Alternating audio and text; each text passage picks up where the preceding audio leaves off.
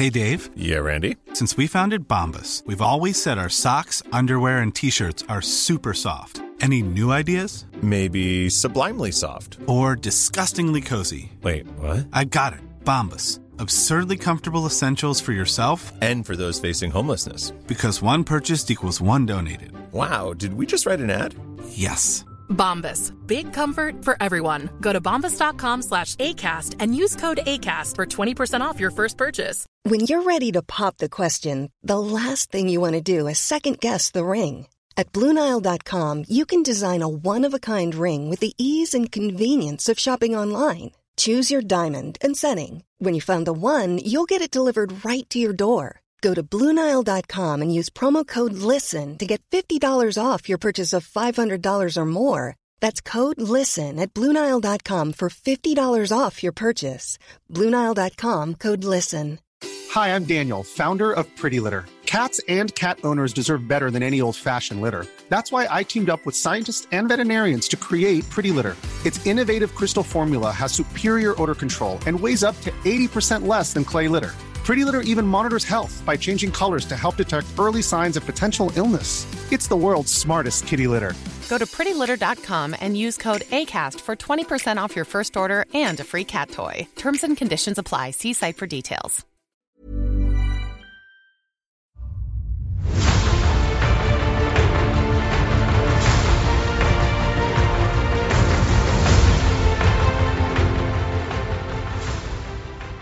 Greetings and welcome to the Blizzard Watch podcast, and also sit a while and listen, I guess. I don't know what greetings came from there, but hi, I'm Matt. I'm the host. With me this week are my fantastic co-hosts, Blizzard Watch's EIC and overall head honcho, Grand High Poobah, Liz Harper. I called you a Grand High Poobah. Wow, that's really weird. I haven't used that one in years. That's a lot of titles you've just piled on me. Hanna-Barbera would like a word with you. Yeah, well, they can speak to my lawyer, Birdman. Oh, wait, no. Anyway, also with us is Joe Perez, who is not a Grand High Poobah this week. I'm sorry I gave it to somebody else. That's fine. I'm used to it. It's okay.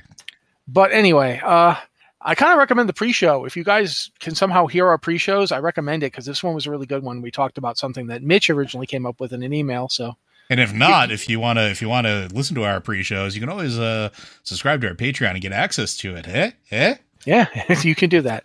We're not doing our pledge drive this week, but still, it's always a good time to pledge because we kind of need help keeping the lights on. Help us, guys. We've got a lot of stuff to talk about, top stories, stuff going on. I think the first thing that I'm going to bring up, because it is something that absolutely fascinates me, is Diablo 2's patch 2.4 is coming out fairly soon. And by fairly soon, we mean at some point in the new year. There's going to have a PTR, then it's coming out. And they did a couple of things that surprised me. The first was that they're finally introducing ladder play, the Diablo 2 ladder play. They're introducing that. We did know that ladder play was coming up. They were just going to release it sometime after the game launch. So we did know this was coming. But what interests me is that they're making a change to it in that the rune words that you get from ladder play will no longer be playable in Diablo 2. They won't come into Diablo 2 Resurrected's normal play, which they did previously. Yep. They've specifically changed it so that they won't anymore. When you get rune words in ladder play, they go away when the season ends. And that's interesting. That's a pretty big change from ladder play. I mean, I thought I heard Liz talking. I actually had thought that was. I thought that was the other way around. I thought they were adding new runes. They would eventually. They are adding new rune words that they've never had before, but those rune words will not come to the game. I read that like 4 times trying to parse it because it was not the post talking about it did not do me any favors in terms of trying to make it comprehensible. But yeah, they're not there. They specifically say these words will not be coming to the normal play when the season ends. Like when ladder season ends, your character gets bumped down to a non-ladder. Right. But they used to bring all their stuff with them. So you could get, it was a good way to farm up rune words that you would otherwise not have. You would go do ladder play and then you'd have those rune words. They're not doing that anymore. Like the ladder rune words, specifically the rune words, are not coming to non-ladder play, which is interesting because it means that essentially those rune words have become the season theme. They've taken the Diablo 3 season theme idea and they've used rune words to do that in Diablo 2 Resurrected, and that's fascinating to me. That's an interesting departure. They also don't know how long the seasons are going to be, the latter seasons, which is. I think they said 4 months. They were aiming for 4 months. They absolutely did say they were aiming for 4 months, but they said that they might change it based on the PTR, based on other stuff. Yeah. The other thing, though, is that they're making class balance changes, and that's like I admit this might have just been me being weird. I did not expect this game to have balance changes in it. Like Neither did the idea. Yeah. That's another thing they actually talked about before release, that they might consider adding things that were not in the original game. So I think this is very interesting. I don't know. Did you watch the developer stream that they did, Matt? I didn't watch it when it was live. I found a recording of it and watched the recording. They were making some interesting points. Yeah, because they've clearly been kind of watching the game as it's developed. Like they're watching the game now that it's out and seeing, okay, these builds aren't getting used as much. These skills aren't getting used as much. And they talked a lot about, having, not necessarily all specs and builds being equal, but having everything be viable. So for underutilized builds and talents, they want to make them something that you might want to pick. They don't want builds that are like, okay, these talents are totally useless. I'm never going to take them. They want to give players options. And I think that's really cool. They talked about the Amazon. I remember the Amazon and the Assassin. They were talking about how for the Amazon, like late game to / like once you get to Nightmare and above, Nightmare and Hell, people are generally just ranged with their Amazons. And that the martial, like the hand-to-hand combat stuff kind of falls by the wayside. Well, because the game gets brutal to melee later on. Yeah. And they want to punch it up and make it viable for people who want to play melee Amazon to do it. And the same thing with martial arts for assassins. They wanted to make it viable for people. And it's like, I like the idea not just that they're not trying to make them all the same. They're not trying to make it so every single one performs exactly the same. But they want them to at least, if you're the kind of person who wants to play that way, yes, you'll take a hit, but you will be able to, and the game will actually work.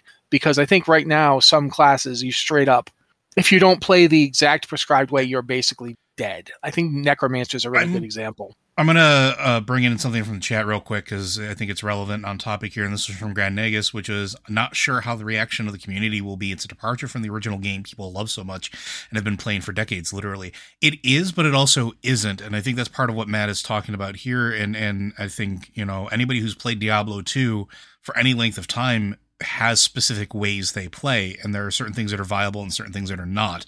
Like instinctually, when I went back to playing Diablo 2 after it was resurrected, when it was released, like I knew what talents to take with my druid because the other ones were not useful. And I knew like, I have to put a point here because I need to get here to do this, but I'm never going to use this, so it's not going to get a hotkey or a swift key or anything like that.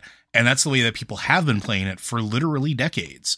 So all this is doing is taking the stuff that people don't use and trying to make it usable so that maybe somebody who I've never played a martial arts assassin. I'll throw that right out there because it's weak and you just die a lot. And doing anything at higher levels, you die a lot. Same reason I've never done a melee Amazon late into the game because you die a lot. It's always been ranged. The only melee that I've had late game were paladins and bear druid because you could do a lot with them and take a lot of damage. So like this is making those viable potentially where I would go back and if they say, hey, we changed this up so you could use it later on, I'll go and try it because that playstyle is fun, but it's not something that I traditionally play. So I don't think people are going to have a visceral reaction to it like in a negative way. I think if anything, it'll be a positive. It's like, oh, I can do this fun thing. Sure. Why not? At least that's my 2 cents. Well, go ahead, Liz. One thing I really noticed is they aren't nerfing things. Yeah. They're not saying, okay, these things aren't equal, I'm going to nerf this one. They're saying, okay, these things aren't equal, so I should bring this other one up a little to kind of be more level with the others, to make it a viable choice. So I think that helps. They're not ruining anything that was already there. They're giving you more options and giving you more diversity. And I think overall that's going to be a really good thing for the longevity of the game because it can still grow and it can still feel like Diablo 2, but you have more choices. You have more options. Well, they're treating it like a living game, which is something between introducing the ladder and having these balance changes. It's kind of a notice, if nothing else, that this game will be treated like a game that has come out and is being played by people. And what's really interesting is that's not necessarily new to Diablo 2, because Diablo 2's last significant update patch was patch 2 point something, I think 2.1 or what have you, but it came out in 2010. Diablo 2 came out in 2000. So 10 years later, they patched it to update it for BattleNet and so forth. But also they straight up made changes to how you could respec. They introduced a lot of respec stuff that wasn't there before. They introduced new stuff. So it's not unheard of to update Diablo 2. Keep in mind that Diablo 3 only came out in 2012. Yep. So that was 2 years before Diablo 2 came out. They gave Diablo 3 came out. They gave Diablo 2 its last significant patch. And now it will, of course, be getting a new one. I do find this really interesting and fascinating. But that also leads to the discussion we're about to have about Diablo 4 had its dev update this week. And I'll be up front. Liz gave me an assignment to write a post about it. And I kind of dropped the ball on the assignment a bit because she had said, explain it to me like I'm stupid. And I didn't, because I didn't understand it. Like straight up, I don't know how to explain this to people. It's the sphere grid from Final Fantasy X. But it isn't. It is, but it isn't. It is very... Paragon systems in and of themselves are hard to explain sometimes. It's like, you get to max level and now you just level forever. It's kind of hard to get across to people. Odyssey has one. It isn't permanent. It isn't endless the way that the Diablo 2 one is, or Diablo 3 one is. I keep messing up the numbers on these things. Diablo 4 is not going to make this any easier for me. But yeah, I read the piece about it. I went and looked up anything I could find on it, which is not a ton. The only place there's any real information about it is the quarterly dev update for Diablo 4. Yeah. I mean, no one knows. Yeah. Well, but it is there's a few websites that have a few things. There's videos online. People are already talking about it. But the thing that really got me was it starts off fairly simple in concept. Like you get this board and the board has tiles, and the tiles are basically like talents or ability points. As you move your way through the board, you gain the access to these tiles and they give you the benefits therein. And then obviously that uses Diablo's constant, common, magic, rare, and legendary thing that they do for itemization. It uses that for the tiles as well. And it's got glyphs, very much like Diablo 2 glyphs that you can put into the board instead of into your helmet or what have you. And then it gets weird with the I want to call it, I can't remember what they're called, the game gate tile? Gate tiles, yeah. Gate tile. And the gate tile comes up, and there's 4 gate tiles on the board, one on each side. So there's one on the top, left, right, and bottom. And if you get to a gate tile, you then can add another board. Yep. And when you add that board, you then go to the center of that board and you get a legendary perk. When you get there, you get the legendary tile. And then you could just keep going to the other side of the board and add another gate tile. Or you could juke to the left and add another, you could just keep doing this. And it's interesting and cool and weird. It's hard to conceptualize at the same time it's not. It's kind of like you're playing I can almost imagine it's some kind of like a tabletop board game. Yep. That's literally what I was going to say. So I am somewhat sorry that I didn't do the assignment the way that you'd asked, because I had intended to, but I guess I didn't grasp what I was trying to tell people. I understood what I think it's going to do, but I lost sight of the fact that it is a replacement for Diablo 3's Paragon system. I straight up lost sight of it. I forgot that the Diablo 3, I mentioned it in the opening, and then I forgot it existed, because this thing is so not that. But at the same time, that's what it's trying to do. It's trying to provide you the same kind of benefit, just with more choices. The Paragon system that Diablo 3 has, you just spend points until you can't spend points anymore. And then there's always one thing that you can spend points on forever. And that's all it is. It is very much like the artifact from World of Warcraft Legion, where it just keeps going. And there's no choices. You just get everything. That's how the Paragon system works. Yeah, I think the difference here between this and the regular Paragon system, and I actually am looking forward to this. This is one of the things that I was most excited about of recent Diablo 4 news, because it's doing something that I think the Paragon system wanted to do, but didn't do. So Diablo 3 inherently kind of kept things very tight. Even though you were getting more powerful, you just kind of put everything into the same stats, right? The same abilities. It was always the same set. They just got buffer, more or less.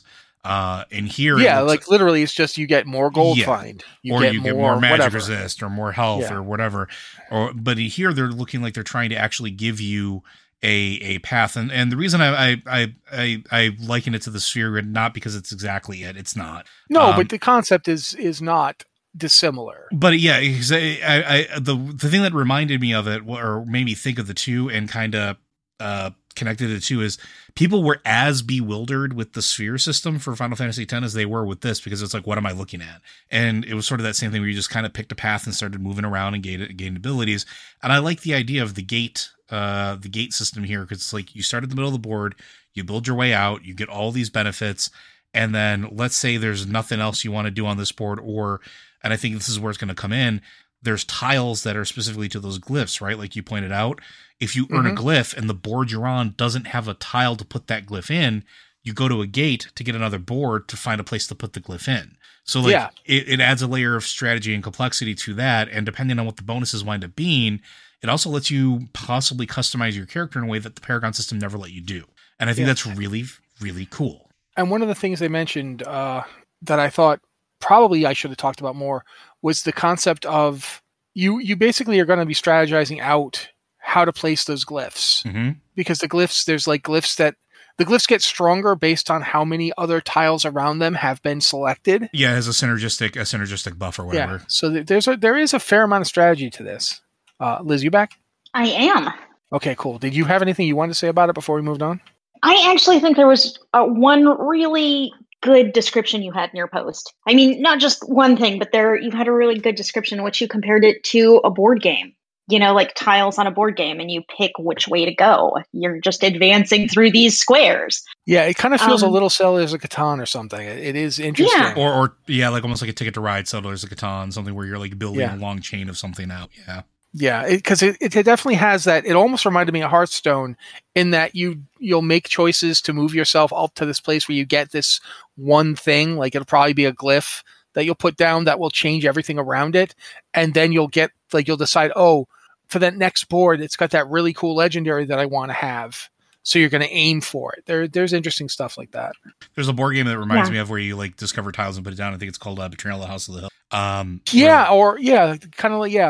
the one you're talking about. Yeah. You move to a room, here are these exits, and now it tells you what type of thing. Then you reveal a tile and you move forward.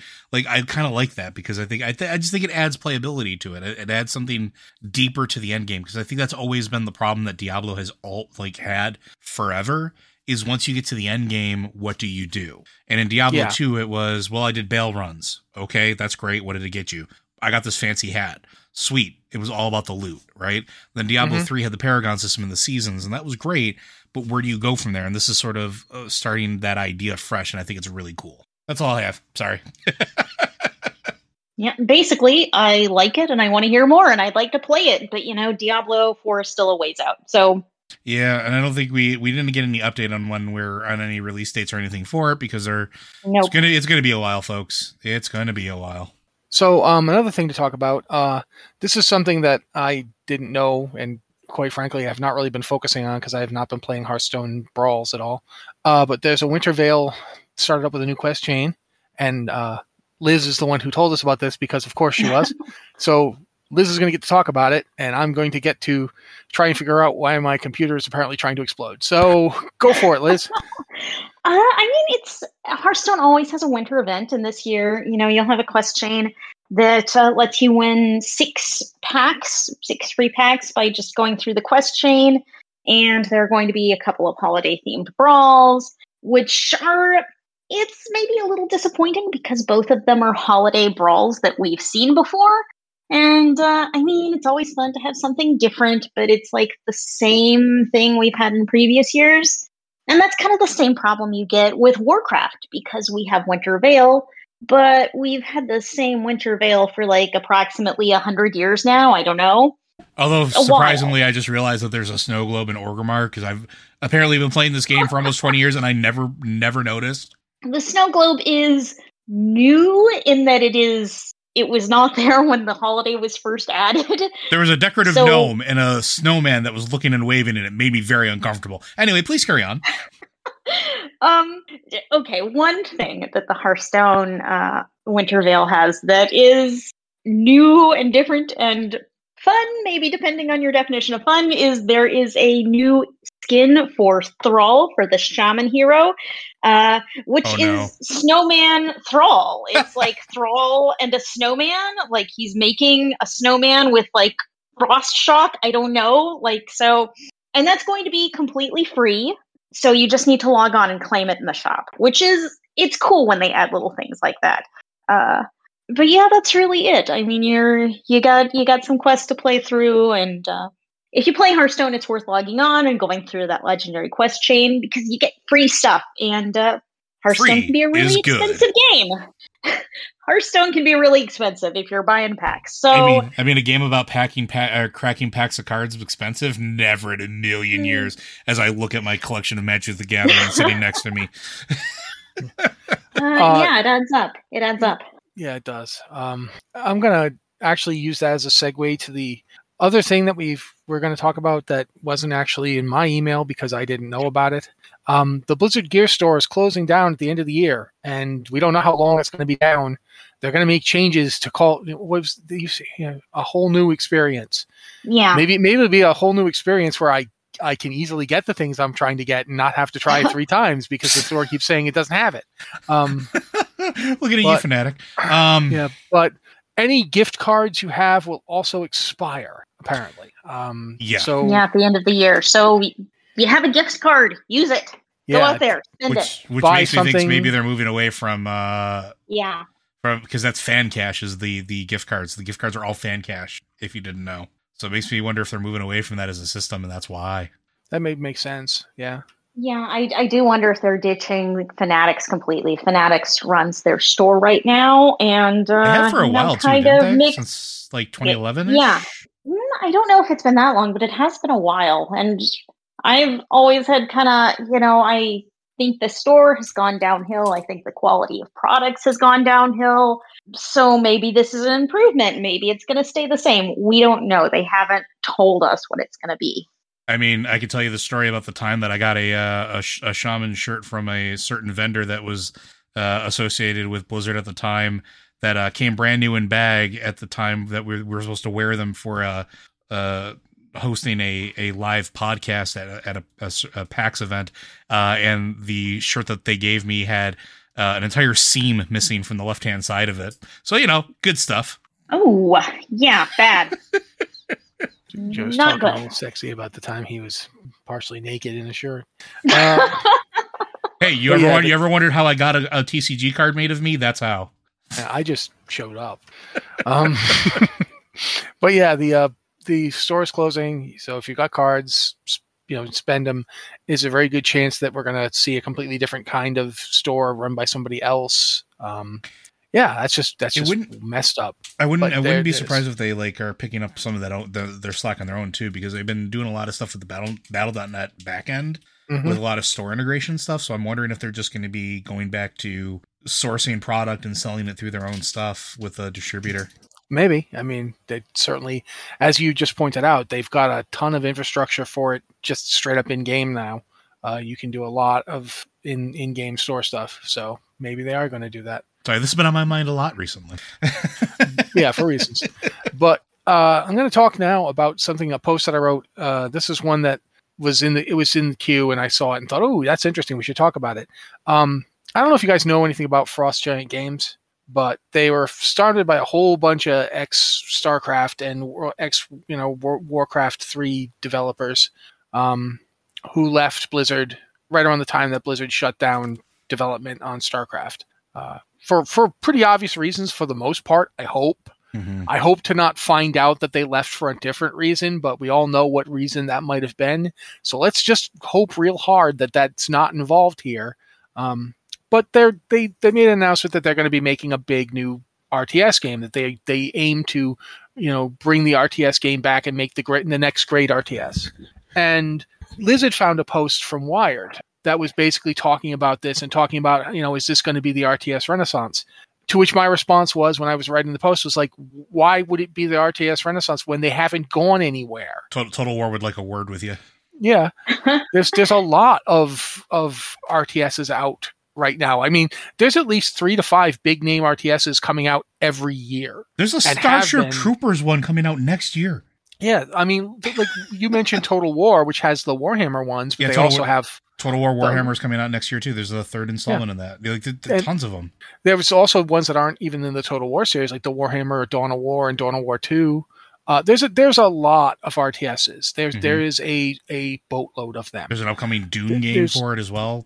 There's the We Are Legion Yep. game, which is just nuts, by the way. It's a strange game. So I'm going to throw this out to you guys, probably to Liz first. Do you think that people are just too quick to assume RTSs are dead? Is that what the problem is? What do you think's going on here? I mean, I linked to this Wired article talking about the RTS Renaissance, but this was not the first time I've heard the term the RTS Renaissance. And when Frost Giant first launched, it was, that was kind of the thing. They're going to make the next big RTS game. And I think we really think of RTS, or at least some people think of RTS as kind of a dead genre, because the huge game studios no longer make AAA RTS game. We don't see new games like that anymore, and we don't see them, highly hyped, highly advertised. They don't. So yeah, I think in general, the idea that the genre is dead is I think that Liz had good points about the bigger names. Like for instance, the really big RTS names of the past, the Command and Conquers, the StarCrafts and Warcrafts. They're still out there. Command and Conquer hasn't had a real release that wasn't like a mobile port in years, or a remaster. But you know what? You can't discount mobile games though for that, because RTSs have been thriving on that. I didn't say you are, but I'm just saying I think they thrived because of mobile for a while as well. They kept them alive. And I think that problem is that we still have that conception. Yeah. That mobile games don't count. And so people talking about there's no I'm saying there's no new Command and Conquer coming out for the PC. There's just remasters. Sure. So people don't think about the fact that people are playing RTSs on their phones and on their iPads and tablets, but they are. That's where RTSs are really big right now. They're as a genre, they're really, really big on mobile, and that is something people kind of forget. And there's other things, but I think at this point we can move on. Yeah, the only thing I was going to add is that I think a lot of it has to do with marketing, because the RTSs aren't marketed as much. And I think Liz is spot on with that that people think RTSs don't exist anymore, despite the fact that they're going strong. And like, I love I brought up Total War earlier because it's a game I love. Right. So marketing, the Total War Three Kingdoms one, I think it's called Three Kingdoms. The one that's set in China was really well done. Mm-hmm. Just straight up was amazing. But I think at this point we're going to move on to some emails. Yeah. Since we're having connectivity issues and Liz is unfortunately not here right now, we're going to just have to go without her. We're trying to get her back in. Absolutely. Especially since this first email that I'm going to read is about Liz. So a little ironic on the timing. Yeah. But if you've got an email for the show, you can send it to podcast@blizzardwatch.com with the subject line, podcast of Blizzard Watch. So we know it's for this show. Or you can hit us up on our Discord. We've got the Patron Q and Podcast Questions channel, where if you're a patron, you can ask and you get basically first served. Or you can go to our Q Questions channel, which is for non-patrons as well. We like to give patrons first shot because that is one of the benefits of supporting the site. Wink, wink, nudge, nudge, please become a patron. But also you can, you could theoretically DM us on Twitter or even at us on Twitter, and we look at those things. I actually have Discord DMs open as well. Yeah, I do not, because I am afraid of talking to people. I'm sorry. But yeah, so there's various ways to reach us, and we'd love to have questions, and they don't have to be about Blizzard games, but absolutely they can be. Whatever you want to talk about. But this first one is from Alana Punch, and she says, I just wanted to say it's really nice to hear Liz on the podcast now, and more than that, the way people who could easily just speak over her voice instead make space for her to be heard. That's just a nice thing to notice, and it's nice to hear respect when a lot of the news lately is examples of disrespect. Rock on, Blizzard Watchers, rock on. Now, I put this here because I was really hoping Liz would be here and get to see it and realize that she's made a positive impact on the show. I really think that adding Liz to the podcast has helped bring back a little bit of the energy that the show had before when we had 3 hosts. Not to say that Joe and I haven't done our best, but Joe and I are very different people, but at the same time, we do share a lot in common. Mm-hmm. So we can kind of get easily subtracted down to culverts of weirdness, and it's nice to have a third voice to change it up. And Liz is both knowledgeable and has a very different perspective, which does help quite a bit. So yeah, I definitely think that you're correct, Alana. It has definitely made the show better. Now, Joe, you get to talk about Liz for a while. This is really strange when she's not here. It is really strange, but it is also it's one of the reasons why we wanted Liz to sort of join the show. Is we think that this show in particular works better as a 3-chair, and having those different perspectives, I think, matters. Like, not saying that I don't love the sound of my own voice. Spoilers, I actually don't. But he doesn't love the sound of his own voice. He does like his own thoughts, though. I do. And I'm the same way. I hate the sound of my voice, man. It's a good thing that 2 guys who hate the sound of their own voices decided to be on a podcast. And one of them has to listen to the podcast afterwards and do all the editing. But no, all that aside, it's one of those things where having a third opinion, having a third view helps. It also helps because, and Matt and I have complained about this with other things like Lore Watch. We don't do live, which means, and you guys didn't hear this, but like, I'll just little behind the curtain thing. Last week, my throat was so raw because I had been sick the week prior that like at one point I had a massive coughing fit and I had to stop recording for a good 15, 20 minutes to get myself back under control. We can do that when we're not doing live, but with the Blizzard Watch podcast, because it's live, we generally can't do that. So when Matt, talks about, I can take a drink of water now, he's not joking, because Matt and I can talk forever. And then, having somebody who's 1, has great opinions, 2, has a different opinion than ours, and 3, has the ability to talk and sort of do that, allows us to, 1, have more diverse banter, but also I can take that 5-minute break and go get a cup of water if I need to. Same with Matt, and then the same with Liz. So having her on the show has been absolutely fantastic. God, I hope that means she's here now. Hi, Liz. And it is. That's why I went that way. See? Okay, Liz. Did you read the email? Do you know the email we're currently talking about? No. Okay. Then we talked about you. We thought it was all the sunshine and roses. Yeah. As I said when we were doing it, it's like, this is really awkward to be talking about Liz while she's not here. So I think all of us, the 3 of us, have known each other for a really long time. And one of the things about podcasts where we aren't all in the same room is I think it's really easy to talk over each other, and you really have to like stop and think, okay, I need to shut up now, or I heard someone's microphone go on and I need to back off. So I do think that's kind of difficult in a podcast to not talk over each other. Like, I certainly know that when I'm talking about something and I get really excited and I'm into it, like if I'd started really talking about Mass Effect in the pre-show, I would have talked for a half hour and not shut up. Yeah, and we don't always do it right. Like last week, we had a problem in the pre-show where I did not hear Liz queuing in, and that does happen. But I think we all try to make room. You know what would happen, Liz, if I can get Liz to use her good microphone? Wink, wink, nudge, nudge. Just kidding, Liz. It's acting off on me. I think it's something with I was trying to connect it through a USB hub. It's okay. Yeah. But yeah, in general, I do want to say this much so Liz knows that we were talking on this line. The podcast is better for having her on it. Agreed. That's just straight up fact. So, yep. I really think the whole thing is it's teamwork. We know each other. We're trying to work together, and we all respect each other. And we all know that all of us have interesting things to say. And we don't want to talk over each other because we want to hear what the others have to say. And speaking of that, I'm going to now have Liz read the next email. I was going to have her read the first email, but obviously things happened as they did. So go ahead, Liz. Well met, fellow watchers. We really need to get this greeting to trend.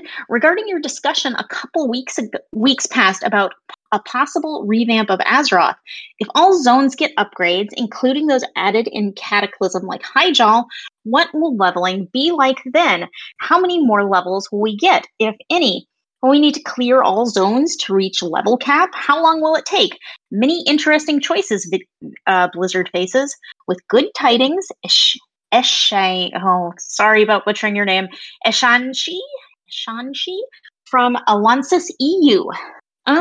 Yeah, I mean, I don't even think Blizzard has figured this out, what the right leveling scheme is, and do you need to go through every zone? How long should it take?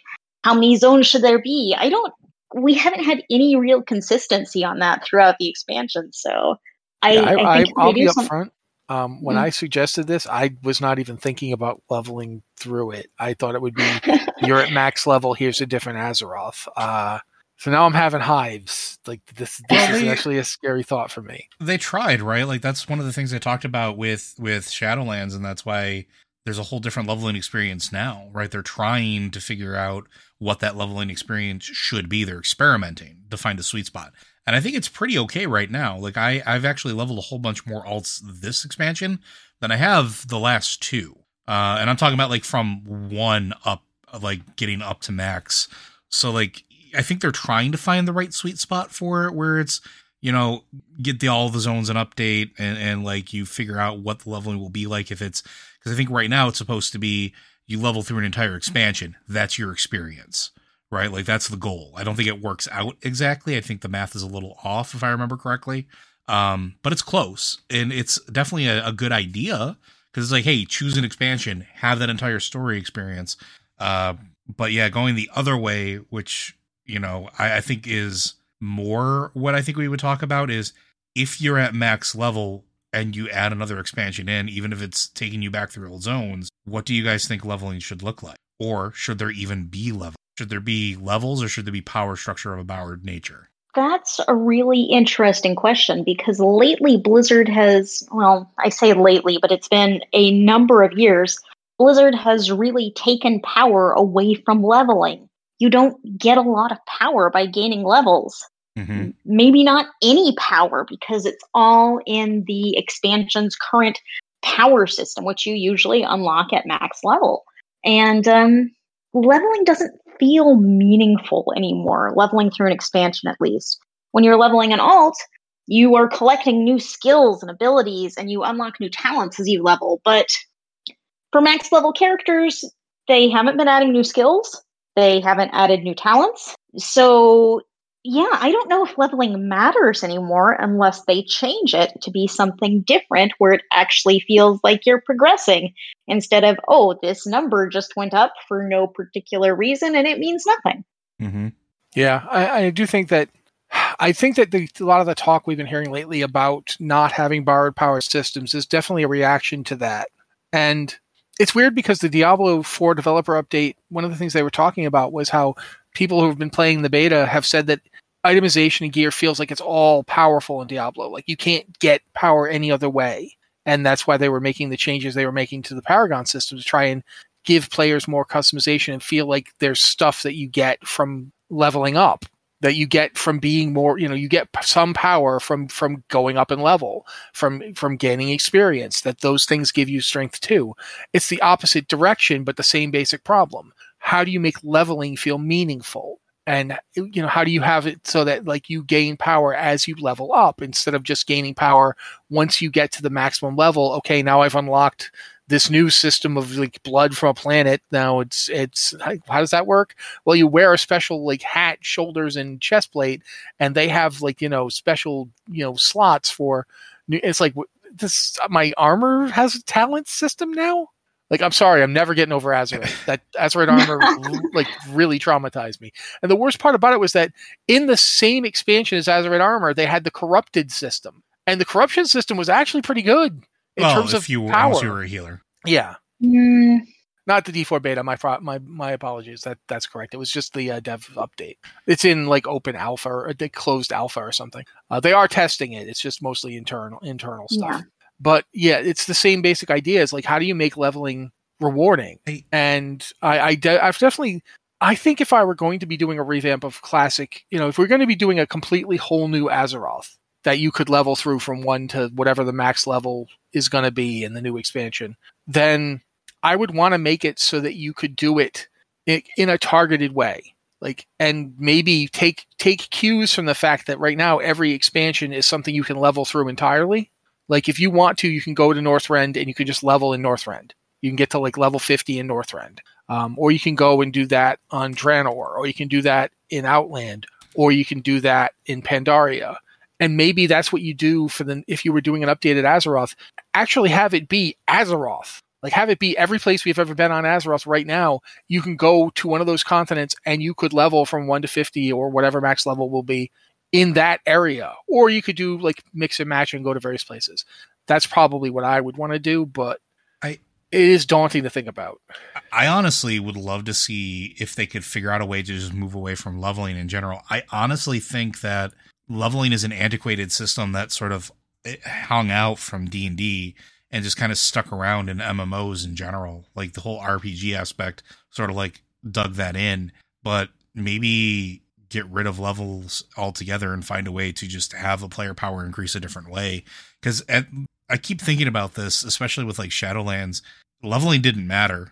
It mattered getting through the Covenant story. It mattered getting through the quests, and then it mattered getting your item level and your power up. And honestly, I liked it.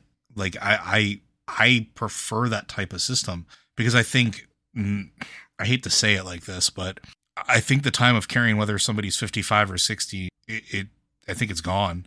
I don't think it matters anymore. I think it matters in Classic, where leveling gives you power because it unlocks talent points and it unlocks, different things for you to actually spend inside of talent trees. But with everything they've done so far, like Liz pointed out, paring down the talent systems, what do you actually get from leveling nowadays? You don't get new spells. You don't get new abilities. You don't get new points to spend in talents. You just work yourself to maximum level, and then you get to the end game progression, which is all about that borrowed system, which is honestly the real leveling. It's where you get your power from. In this case, it's the soulbind stuff, right? Like, you unlock more of that as you go through your covenant, as you level up your covenant. That's the part that matters. So I don't know. I think maybe if they're going to revamp it, you find a way that it doesn't matter the levels that a player is. You figure out how to make them powerful without having like level 50 necessarily attached to it, like gaining XP. There's already enough that's my 2 cents. Maybe. No, it's certainly something worth thinking about, but I'm going to move on to the next question. Joe, I guess you would be reading this one. Sure. Hi. In the hypothetical situations where Blizzard decides to remove the faction barrier, would you prefer the implementation to the gameplay first, i.e. you can group up immediately, the story will catch up later, or lore first, a slow story build-up that sets the stage for the eventual unlocking of cross-faction grouping? Personally, as someone who does not do much group content, I prefer the latter. Although, to be clear, when I say unlocking, I mean globally, not on a per-account basis. I do not think that would go over well. Thanks. And that's from Gorquin. I think they could easily do a scenario that introduces you to the story of why you're doing it in the first place. Have a really cool story experience, kind of like the Broken Shore opening. And then all of a sudden it's there and you can explore the story around it as you move through it, but have it be justified up front. So I think you could do it pretty easily that way. What do you guys think?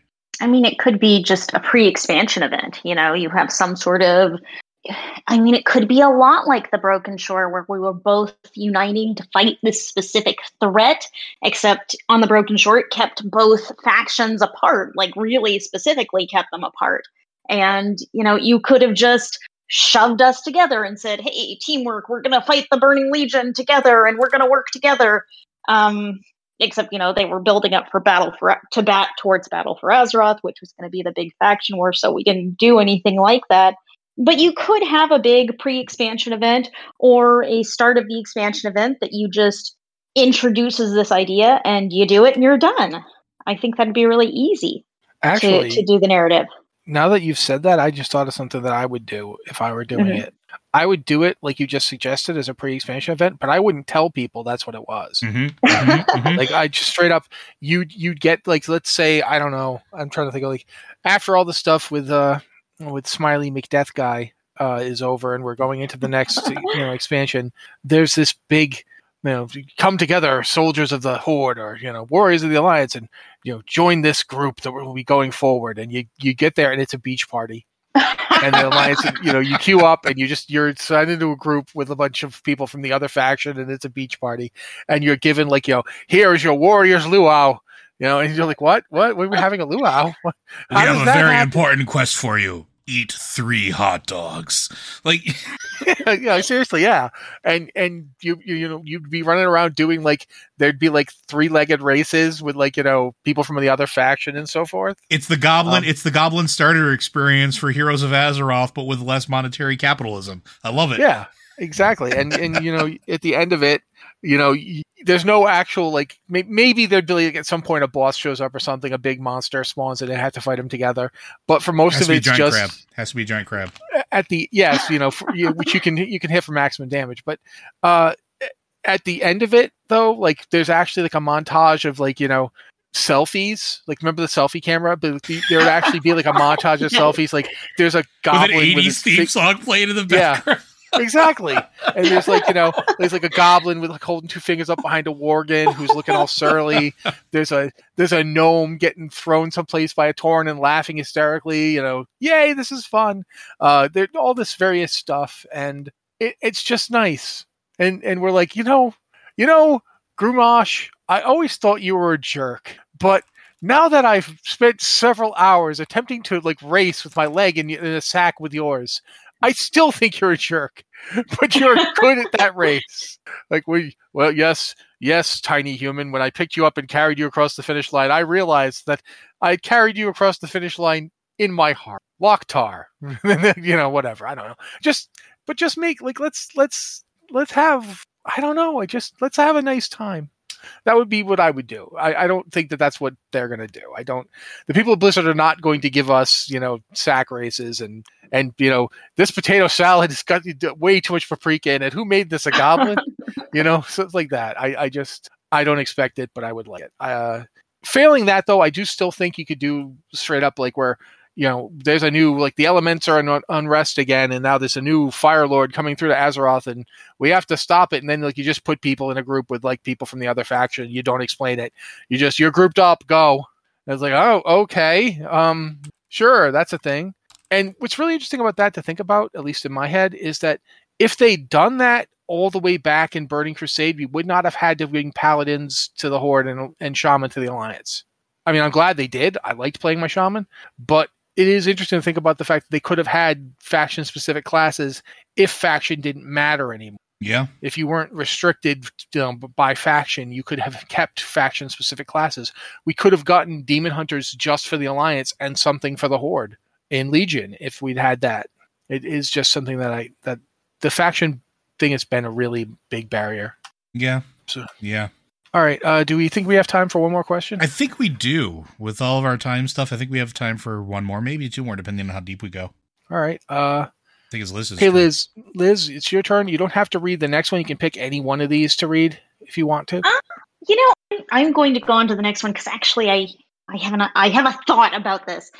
Question from KTS Stories. Question for either podcast. I've had the sense that the last few WoW expansions have been examining how we cope with and resolve trauma. In Legion, we saw Illidan beating his scars, Velen grieving for his son, World, Gin hunting revenge, and Archmon's anger over Velen's betrayal. In Battle for Azeroth, we experienced Jaina's parental remorse, Saurfang's guilt over the Horde's actions, Thrall's guilt over Garrosh, and Tyranda's embrace of righteous anger. In Shadowlands, we're seeing the fallout of Sylvanas' trauma at the hands of Arthas, and to a lesser degree, the trauma Yezra and the Night Elves went through, which could probably stand a little more attention. Is there any character whose trauma you would like to see addressed and resolved if this continues as a background theme for future expansions? And I think this is a really good point that we have seen a lot of trauma lately, and we're seeing kind of some, I want to say resolutions, but resolution isn't quite the right word. We're seeing kind of story elements come home in terms of characterization. But I'm going to completely not answer this question in that I don't want to do this anymore. On one hand, these are really relevant stories, and they're relevant to life, and they're relevant to personal experiences, and they make you really feel empathic towards the characters and connect with them in ways. And that is all fantastic. And also, I'm totally tired of it. I'm tired of trauma. I'm tired of tragedy. And I completely want Matt's beach party. I want the beach party expansion. I want an expansion where we're happy and we have fun, because I'm worn out of trauma. What about y'all? Matt and I just recently talked about this on Sunday, actually. Same boat. Honestly, if you look at the history of WoW, everything has been dealing with somebody else's trauma. Like, literally. Look at Wrath of the Lich King, Arthas, everything that happened with him as the Lich King that led him to become the Lich King. That was dealing with his trauma, the decisions he made, and the choices he made. And we're still dealing with the fallout of it now. The whole Sylvanas arc, the Magni arc, the Jaina arc, the Deathwing arc. Need we go on? Like, it's been this constant undercurrent thing for as long as I can remember in Warcraft, and it's been very central to almost every single character we've dealt with. Honestly, I'm fine with the fact that we're resolving some of it now, because it feels like we're able to, and I mentioned this on last week, Tuesday, and I mentioned this on Sunday. It feels like we're finally getting to a point where we can start to move past it. And that's what I want. I want, Sylvanas to go away. I'm not saying that she's bad or evil or good or anything like that. It's just her time has come. This needs to be the end of it. And I hope she moves away from it. And then she kind of goes away and sits in the background somewhere. Anduin is going to have a ton of baggage after this expansion is over with, but I also kind of don't want that to be front and center. The Night Elves have their own stuff to deal with, and yes, it could definitely use some more time, but these things don't need to be front and center. They can be undercurrents. They can be small things in the background that we deal with as player characters and experience as the champions of our respective peoples, but it doesn't have to be the meat of every story. And it just feels like it has been the meat of every story for so long. And we deal with enough of that stuff in real life, and I don't really always want to play a video game and be reminded of, oh yeah, I had an experience similar to this. Okay, let me go ahead and walk away for about 20 minutes so I can process this. I don't want that anymore. And I understand that it's important. I understand that dealing with these topics is important, but there's a different way to do it than just have it be front and center all the time. Matt? I think, one of the things I wanted to say was that, first off, I think that when they were developing their plan for the next 3 expansions after Warlords of Draenor in 2014 or so, none of them saw the next 6 to 8 years coming. And I remember saying at the time, because BlizzCon 2016 was directly before the 2016 elections, and I remember saying at the time that there was going to be some heavy recontextualizing depending on what happened next. And it went the way it went, and we all lived through those years and are now living through the pandemic years. There's definitely a sense that this story would have played better had we not literally just descended through Dante's Inferno. And I do feel that way. A lot of this stuff just had the bad luck of being when everything was already horrible. Which does happen, life goes where it goes. Also, though, I want to say, it's the addressed and resolved part of this question that I'm thinking about. Because resolution isn't the same as constantly putting people through a meat grinder. Do you guys know who John Byrne is? I know Joe knows who John Byrne is. That was stupid to ask. No. John Byrne is a comic book artist who came up to prominence from his work on X-Men. He was Chris Claremont's he was the artist for Chris Claremont near the middle part of Claremont's X-Men run. And he went on to be the artist and writer for Fantastic Four. He's the guy that did the 80s reboot of Superman, changing a lot of his canon. There are good things and bad things about it. But one of the things Byrne does a lot in his stories is he fixates on a female character and decides this character needs to become strong and independent, and therefore I will torture this character. This character will be tortured and have everything stripped away from them and be destroyed. And it is Kitty Pryde. Something. Rachel it is Summers. something. Yeah. Sue Storm, Wonder Woman. When he got his hands on Wonder Woman, he did it to Wonder Woman. He made it a point to break them because he loved the trope that you had to be fixed. Yeah, and I've seen too much of this in World of Warcraft. I've seen it in other Blizzard games. I've seen it with Kerrigan. I've seen it with Sylvanas. I've seen it with Tyrande. I've seen it with Jaina. I am tired of seeing it. I am tired of this idea that the characters the only good exploration of these characters is by brutalizing them. I would like to see Tyrande get to like move past what happened and to not just forget it happened, but work towards rebuilding her people in a way that doesn't constantly dwell on how angry she is and how out of control she is. Because you know what? There's a thing as being righteously, coldly angry that doesn't make you act like a lunatic. Mm-hmm. And we got to stop portraying, angry people as just being out of control and they need to be, we have to like work together and just let the character be angry for a bit and then let them work through it and then actually have that resolution. Don't just keep doing it over and over again. It took them how long to finally get Jaina to a place where she's not lashing out? Like three expansions? I feel like it's time to just put those kind of tropes in a box and ship them off. They don't need to be around.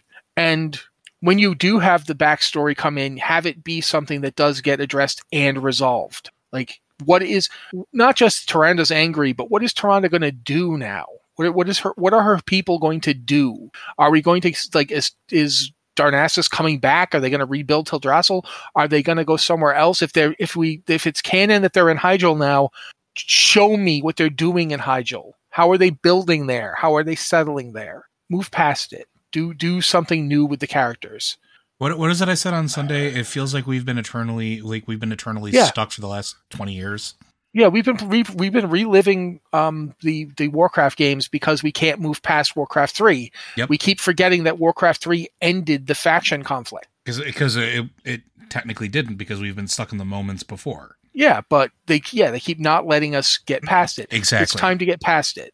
That's the reason we keep talking about the faction stuff. That's the reason we keep talking about this kind of stuff. I do think that Liz is right. We don't need this anymore. It isn't. There's an idea that trauma is the only way to show depth in storytelling, and I feel like it's kind of gotten out of hand with World of Warcraft. There's a place for it, like Diablo games. I don't ever think Diablo games should turn into like happy sunshine fun times, but I think looking at Hearthstone, some of the most compelling WoW stuff out there, the most compelling Warcraft stuff is in Hearthstone, and it's fun. Like even when the villains show up, they have a ridiculous plan to steal Dalaran, and they do it. And then it's a whole expansion about these maniacs stealing Dalaran and using it like a weird ass Death Star, like floating around Azeroth doing stuff with it. And the thing is good. Matt's not wrong. Yeah, it's a weird expansion, but a lot of fun. Yeah, there's no reason we couldn't have more of that in Warcraft. And it doesn't mean you don't still have serious stories. It doesn't mean you don't still do big epic storylines, but it's okay. Like one of the best storylines from Cataclysm was the quest, the day Deathwing died. Yeah. Yeah. And it's ridiculous, but it's fun, and it's in the same zone as the really super serious Rathion's Births quests. Where this dragon steals an egg and uses this like Titan stuff to purify it, and there's anger and murder and all this stuff is going on. Then there's also the goofy Deathwing quest. You can have both, and I would like to see the game go that direction. More Khadgar floating head, please. Yeah, Warcraft has always been kind of goofy. Always. Go look at the original games, man. We talk about the cartoony art style. There was some goofiness. There was some silliness like in it like all the time ago. Yes. There's art out there of Deathwing smoking out of a hookah because they was going to be in the Thrall adventure game they were working on. They were going to have Alice in Wonderland references with Deathwing. It's okay. We don't have to take it seriously all the time. It can be fun. It should be fun. People should be having a good time. Let's have that beach party. Come on. Who's making the potato salad with too much paprika? I'm positive that's a goblin thing. Let's go. Surprisingly, I'm going to bet it's a Worgen thing. We have to suffer. All of you must suffer now too. Enjoy. I think part of the problem here, part of the reason we keep revisiting trauma is that like so many stories, every chapter of Warcraft, every chapter of World of Warcraft has had to be bigger and badder than the last one. So it's like, okay, this this expansion, we defeat Deathwing. This expansion, we're going to defeat the whole Burning Legion. And then the Burning Legion, then Sargeras responds by stabbing a sword through Azeroth. And then we're going to fight an old god. And it's like everything has to be bigger and badder and more traumatic than the last thing we did. And because we're in this constant cycle of really terrible things happening to us, there's going to be trauma placed on some of the characters in the game, and then we feel like we need to resolve that. Sometimes the game goes to resolve it, and sometimes it's like... Sorry, Padilla in chat brought up a good point. I just want to throw it in here real quick because I know we're coming up on time. You can explore trauma while not subjugating vulnerable populations. It's true. Yeah, that's good. Yeah. So... The weird thing is sometimes the game deals with trauma by, like, ignoring it. Like, Matt, you talked about Jaina. But a lot of the thing was, okay, we destroyed Theramore, and then Jaina was really mad, and then she was mostly not in the next 3 expansions? Yeah, so it's they wrote her out of, like, Legion because she took her ball and went home because they were going to invite the Horde back in. And it just was such an out of character thing for her that it remember striking it. I hope you guys can hear these sirens going on because apparently, got her damn rings happening in my neighborhood. But yeah, that whole thing with Jaina was just really irritating. And they're honestly kind of doing something like that with Tyrande right now, because we got we burned Teldrassil, Tyranda's really angry, and now she's just not here, and we don't know what she's doing, except occasionally she's going to appear in a cinematic being murderous and angry, and that's it. We have no idea what's going on there. Not true. That's not entirely true. I would say it is true. It's a true statement unless you play there's an Ardenwell Covenant, unless you're a Knight. I'll be upfront with you, Joe. I disagree with you that the Ardenwell Covenant thing in any way, shape, or form portrays her as anything other than murderously angry. I didn't say that it does better at portraying her than other murderously angry. But you get a point where you can see where she currently is. That's the only thing I'm saying. She's wandering around Torghast. No, she's not. No, the Maw in general. She's not. We can talk about this. We can talk about this later. But like, we get to the end point. Like, that's the whole thing, and you get part of that as part of your Covenant campaign as well. You're talking about the newer stuff. Mm-hmm. Okay, I thought you meant the storyline as it was progressing throughout the expansion, not the end cap. But it was the thing where unless you played a specific Covenant, you didn't get to experience any of her story. And that's a problem. That's a problem they've had for years. Yeah. That they put, like, if you're not in this faction, or like if you were playing a Worgen, you didn't get to see the end of the Worgen experience because it was given to undead. Yeah. Like, what? That's another problem. But yeah, I think at this point we kind of have to wrap it up. Yeah. I think we kind of talked this one out. Yeah. If either of you have anything else you want to say, though, now's the time. Go for it. I was just going to ask Liz if she had anything else to add. No, I think that's it. All right. Well then, folks. Joe, I know Joe's going to do his thing, so go do it. Blizzard Watch is made possible due to the generous contributions at patreon.com/BlizzardWatch. Your continued support means this podcast site and community is able to thrive and grow. Blizzard Watch supporters enjoy exclusive benefits like early access to the podcast, a better chance at having your question answered on our podcast or the queue, and an ads-free site experience. Thank you, Joe.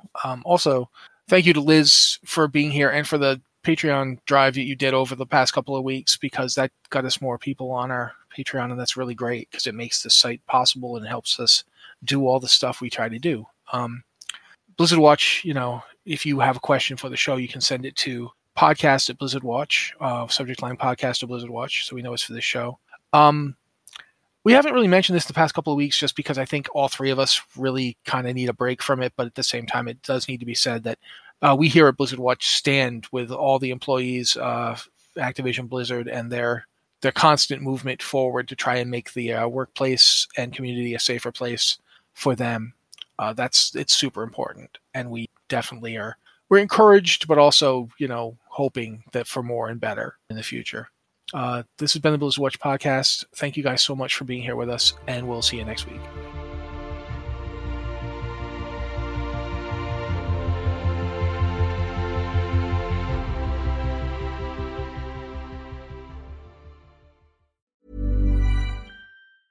Hi, I'm Daniel, founder of Pretty Litter. Did you know cats tend to hide symptoms of sickness and pain? I learned this the hard way after losing my cat, Gingy. So I created Pretty Litter, a health monitoring litter that helps detect early signs of illness by changing colors, saving you money and potentially your cat's life. Pretty Litter is veterinarian developed, and it's the easiest way to keep tabs on your fur baby's health right at home. Go to prettylitter.com and use code ACAST for 20% off your first order and a free cat toy. Terms and conditions apply. See site for details.